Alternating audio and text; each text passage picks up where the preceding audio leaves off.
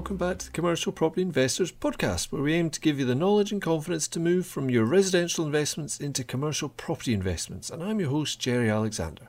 This week, I'm hoping to help you remove some of those blocks that are preventing you from buying that next commercial property or CMO deal. It might even be your first one. I've recognised this challenge with a few investors over the years and myself. Have you ever found yourself asking, how am I ever going to find and do one of these deals and keep the risk down? Looking at some of our more recent deals over the last few years, they would have scared the pants off of me before when I was just working through my buy, refurb, rent and refinance model with single let houses and apartments.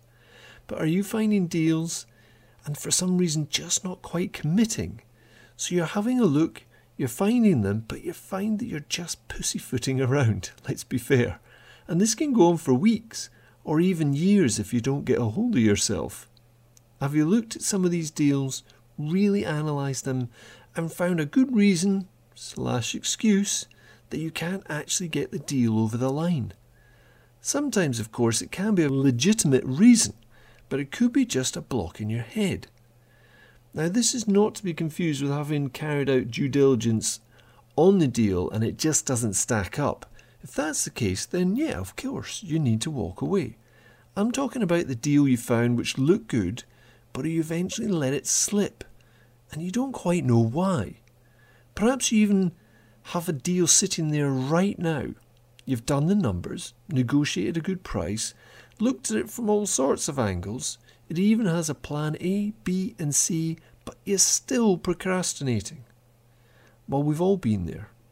Sometimes it's in your instinct, and that's a powerful asset not to be ignored, of course. But other times you're just seeking out reasons not to do the deal. Here are some of the things I've felt myself and sensed with people I've mentored over the years. About 8 different things. Maybe you could relate to some of these. So one of them is, I'm just worried about risk. I don't feel I really understand the risks, and really I'm just a bit scared, so I keep putting it off. To reduce that risk, just get better educated. And the second thing might be, well, Jerry, I'm worried about the unknown. Well, we all have concerns when stepping out of our comfort zone, of course, but ask yourself, what did you do when you bought your first residential property? You probably asked some people who'd done it before. Or did you ask some people who'd never bought a property? Of course you didn't. You asked people who had maybe done it before. So why wouldn't you do that with commercial? Talk to people that have done deals before. Maybe when you were buying that first house or residential property, you asked some professionals for their advice, maybe a solicitor or an estate agent. It's no different in commercial. There might be 1 or 2 other people to ask, but basically that's the key thing. Ask. And then the third one is, no one in the industry seems to want to help me. Well, welcome to the commercial property market. We all feel that way. At least I hope other people do, because I still feel that way. Perhaps I'm not part of the funny handshake network yet. And that's maybe why I'm still not getting calls returned. But hey, I think that's just part of the industry. And really, I personally feel that's where the opportunity lies in this industry, because a lot of the people who are in the inner circle don't tend to return calls, don't seem to be interested in selling stuff, and it just makes it quite difficult to penetrate. But that keeps putting people off. Don't let it put you off. The fourth thing is, I just can't make my mind up. I can't make my mind up what to buy. I can't make my mind up what to do, where to borrow the money, who to speak to, what area to look in, what type of property to target. It's okay, don't panic. We all have to start somewhere. So why not make it small and local? Cut down all those many huge deals you're looking at and just find something that's small and local to get you started. Another reason I remember was people kept telling me I must be mad. Just stick to residential. And it's one of those things that can sit in your mind and hold you back. Maybe your friends and family kept telling you not to do the residential thing in the first place. But then when it started working out well, they maybe were saying, oh, we're glad you listened to us and our advice to get into residential. We always knew you could do it. But they definitely don't want you to do commercial. How could you possibly do that? It's a dog-eat-dog world. How do you even think you can get into that? Well, at the start of my commercial property journey, I was told by a commercial sales agent don't do it. I mean, he was selling commercial properties, but his advice to me was, Jerry, stick to that residential thing. Seems to be working for you. The commercial thing's just a bit more difficult, and there's just a few guys that are involved in it, and if you're not in the inner circle, you're not going to get anywhere. Well, of course, if I'd listened to that advice, we wouldn't have a great business that we have now. So don't let somebody else who hasn't maybe understood what you're trying to do, or maybe doesn't believe in you, that you should not do what you're thinking of doing. Just because they don't believe in you doesn't mean you can't do it. The next one, of course, is professionals keep giving me good reasons to hold back, and I feel relieved when they come up. So have you ever had that situation where you found this deal, it seems to stack up, but then because you're a bit cautious, or you're not quite sure I should be doing this, or can I do this? People keep saying they don't think I should, or they don't believe in me, and then up pops a reason not to do it, and you kind of feel a sense of relief. Oh, well, I thought that would be a good deal, but look, I can't do it because the lawyer has just given me a reason that perhaps the title's got an issue on it. Now, in reality, you can work through that issue, I'm sure. Sometimes they're deal breakers, but most of the time these things can be removed, sorted out. It might be the bank keeps saying no, or your lender keeps saying no, or maybe the surveyor the bank has instructed said it's not worth as much as you thought. But these are all things that you can overcome. But if you're in that mind or that place of trying to work out ways of getting out of a deal rather than into it, then all of these opportunities to back down are going to appear. There will be many of them. It's up to you to try and work through them, not use them as excuses. Another one that's thrown out, of course, is, well, residential is more familiar. It's something where we've all started, isn't it? And it may be that you've come across another opportunity in residential, and it's easy. It may not be diversification, of course, from what you're doing, and it might not be quite so good for cash flow. And oh yes, of course, the government want to tax you more for investing in it, but, it just seems more simple. I'll just add another residential deal in here. So I'll hold on, do the commercial deal a little bit later. I'll get back to next week once I've sorted out this next residential property. Even though in the back of my mind, I know I'm putting off a great commercial deal. And by the way, it might not be that much more simple buying a residential than it is for a commercial deal. It's just that you're used to doing the residential deal, but not necessarily the commercial one. But that's okay. And then another reason some people don't do that deal is they would do it, but they don't have enough money, or they don't have access to the money. Is it that you have perhaps just not prioritized the commercial deal? And actually, while you're saying this to yourself that you don't have the money for this deal, actually you're doing another deal anyway that's in residential. And maybe it's not the problem of accessing the cash or the investment money, it's just that you're not prioritizing your commercial property investment journey over your residential one, because naturally it's easier to do. It's something that you've done before, so you would continue doing it. But let's face it, most of these issues are emotional challenges. They're in your head, and the real challenge is simply procrastination. And we all live with it, don't we? So if you recognize this in yourself, then maybe it's time to deal with it. Here are 5 ways to get past yourself. I felt all these things, by the way. This list here, I hear them from students, and I've definitely had them myself. But here's 5 ways to try and get on with your commercial journey. And the first thing is, you need to recognize when this is actually happening and ask yourself why. Really work out why you're consciously or subconsciously sabotaging your efforts. Realizing and owning it is the best way to start. A lot of the battles, personal and business growth, are fought between your 2 ears. The trick is becoming more self-aware and taking quiet time to work on it. So the second thing I would suggest is push yourself to walk before you run. And what I mean by that is go with a deal that is perhaps more familiar, perhaps smaller and more vanilla if you're starting out. Or if you have some commercial deals already under your belt and you're looking for the next step up, don't take 5 or 6 steps up. I'm a firm believer in pushing yourself and your team on with each deal. Push the envelope every time, but make sure it's sustainable, and while you're doing it, you're building your knowledge, your confidence, your resources, the skills of your team, and your credibility for the next project. Trying to jump or leapfrog into a much bigger project, particularly if it's from a standing start, can actually kill everything dead in its tracks. I've worked with investors before who are great at residential and they want to do big things in commercial, but their eyes on £1 million industrial units or something, and actually you just sometimes need to start with something just a little bit smaller and scale up. And interestingly, the last bit there I said about credibility for your next project is I found with bank and private finance that if you take them on a journey, they are more willing to work with you on those bigger deals. So for instance, when we started out, I actually started consolidating my residential portfolio into a bank.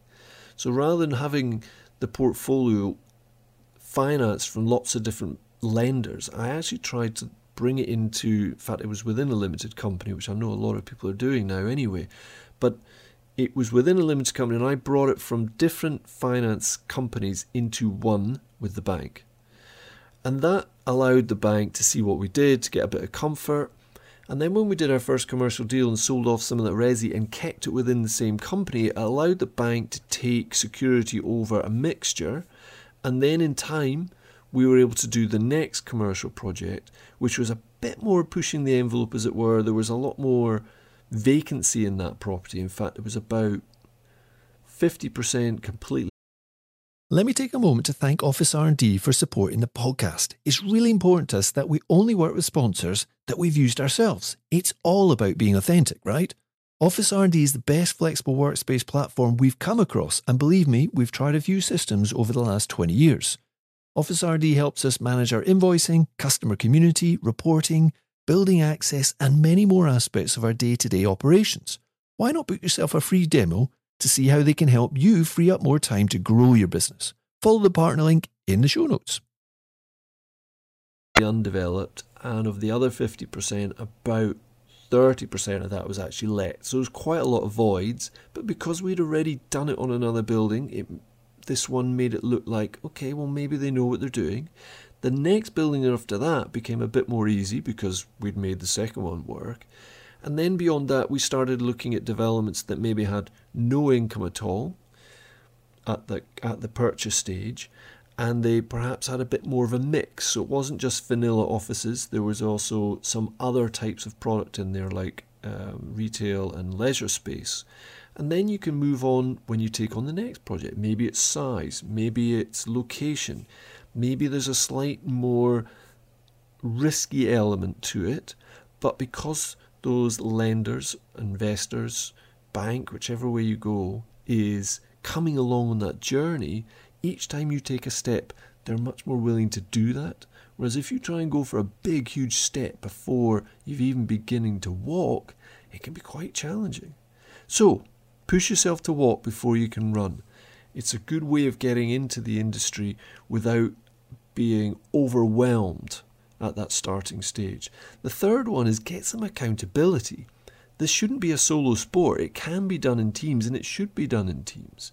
And of course, most of us are familiar with a professional team where you've perhaps got an accountant and a lawyer and agents, estate agents, when you're developing your residential portfolio. And of course, you have another team which is more to do with the buildings, and if you're an active investor, it's the development team.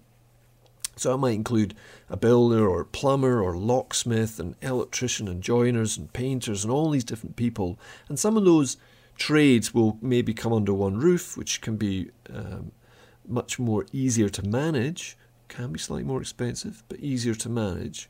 But these two distinct teams help you in your portfolio development for residential. It's the same in commercial. You need teams, you need to add some different types of professionals into that team. And perhaps some of the builders or electricians you've used may not know some of the how to work on larger commercial projects, but the principles are the same. But there's another team you need as well, and that's like a mental toughness team. These are people that you choose to be around so they can lift you up. make you more accountable, encourage you to make the right decision in a timely fashion. So this could be perhaps some mentors. It could be an accountability partner. That's maybe somebody who's on a similar journey to yourself, who's struggling with perhaps making decisions or getting things done, but they have the same ambition level, so you can maybe work together and hold each other accountable. Or it might be that you decide to join a mastermind group. And I've personally found and witnessed that mastermind groups over the years, that maybe formal or informal, can really lift everybody's game. And this is where you perhaps on a monthly basis meet up with people that might not just be in commercial property investment, they might be in other industries, other business types, but a lot of the principles are the same throughout these industries, and a lot of the time it's not so much about the skill set that you would get from a team of professionals or from a team of builders. It's about working on your capabilities between your ears and exposing yourself to other people and other thoughts. On so many levels, they can give you momentum, they can give you a grounding on the realities. And I don't necessarily mean the realities as in, hey, who do you think you are? The reality is you can't do that. It's actually sometimes when you're in a room with people that are really making things happen, who have the same 24 hours a day that you have, it lifts you up and makes you realise, hey, do you know what? Maybe I can do more. Maybe I can. So it's not bringing you down a peg or two, it's actually lifting you up. So choose the people that you're around wisely. This, of course, is a huge topic, but suffice to say, you do become like the ones you associate with. So as part of this process of trying to get out of the inertia and actually making some deals happen, make sure you can get some accountability. The fourth thing is a bit more of a practical thing here. This is about learning to trick yourself. And this is something that I learned to do. It's a really practical way of getting past yourself. So here's the first step. Book a meeting in your diary with yourself and stick to it. Don't bump your meeting with yourself with somebody else. Meet up with yourself somewhere where it's quiet, where there's no distractions. Either turn off the mobile phone or choose somewhere where the mobile phone doesn't work. And then give yourself a couple of hours to actually work on these issues. Build up a list of all the steps necessary to get either the current deal that you're looking at done or one you keep putting off. Because without that clear meeting time, things just keep getting in the way and procrastination just becomes too easy. So if you get that time, create a list. This is something I've done and it's worked for me in the past. So create a list in a sequential kind of way so you can work on each individual step on how to do that deal. The question, of course, is how do you eat an elephant? Well, you eat it one bite at a time. And I have used this technique before, as I say. If you've done enough due diligence to work out how the deal stacks up, then take the next steps one at a time, day by day. I promise you, you will end up doing deals. The doggedness of the day-to-day steps can break down these things and allow you to work through and past the things that are holding you back without really realising it. Now, this can, of course, include activities your professional team need to carry out. It's not just things for you, such as title deed work or lease evaluation and the financials for the project.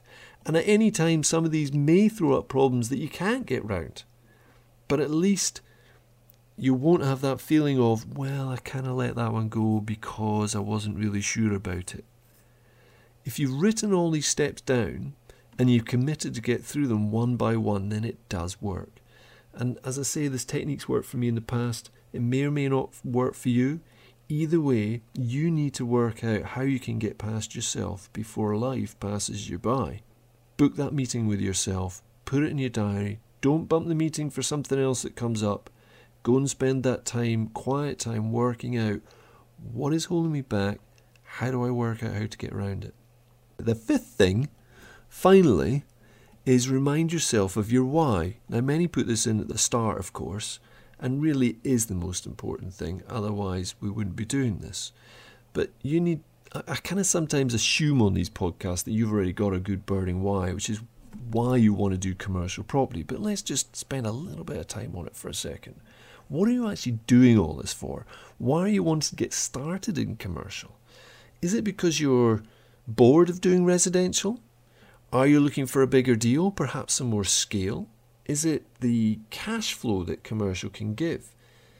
Is it perhaps the more passive nature of that cash flow if it is passive assets that you're seeking out? Is it because there's just less competition? Is it because you want to be a millionaire through active investment opportunities? Are government interventions and tax changes making residential less attractive to you? Is it for your family's future? Is it just because you want to ski more, because you want to do more, be more, or make more of a difference? Well, commercial property investment can give you all of this and more. It's up to you to find a big enough reason to get yourself out of your way so you can make it happen, even if it has to be one step at a time. Hopefully that will have helped you recognise that you could just be scared and what to do about it. It's okay, by the way, being scared. I've definitely felt that way. It's a natural thing, if you think about it, when you're trying to do something new. So let's just quickly recap on those 5 things. Make sure that you recognise or work out what's actually happening in your mind, because a lot of it is between your ears. I appreciate there are some issues that come up, of course, when you're trying to do deals, but if you're repeatedly finding that you're not doing commercial deals, when you kind of want to, but you're not, maybe there's something going on in your head, and you really need to try and work out what that is, and try and work out how to get past it. So the second thing was push yourself to walk before you can run. Make sure you're doing perhaps more smaller deals as you get started in this thing. Some things that may be more familiar to you. It might be location. It might be the type of tenant that would be going in there. Some familiarity. Smaller deal. Learn. Grow. Take your team, whether they be financial providers, whether they be lawyers or accountants, take them with you on that journey. The third thing is get some accountability. Don't do this on your own. Find some people that can support you in the mental toughness. Yes, you need a team of professionals and builders, etc., but find a team that can help you with the mental toughness. People you can be around that are going to lift you up, make you more accountable, but also give you a more level approach to what you're doing, and perhaps more reality on what can be done. Learn to trick yourself. That's the fourth thing. Find a practical way of getting past yourself. And for me, it was writing lists, working through those things step by step. Because by the time you get to the last step, you've done a deal.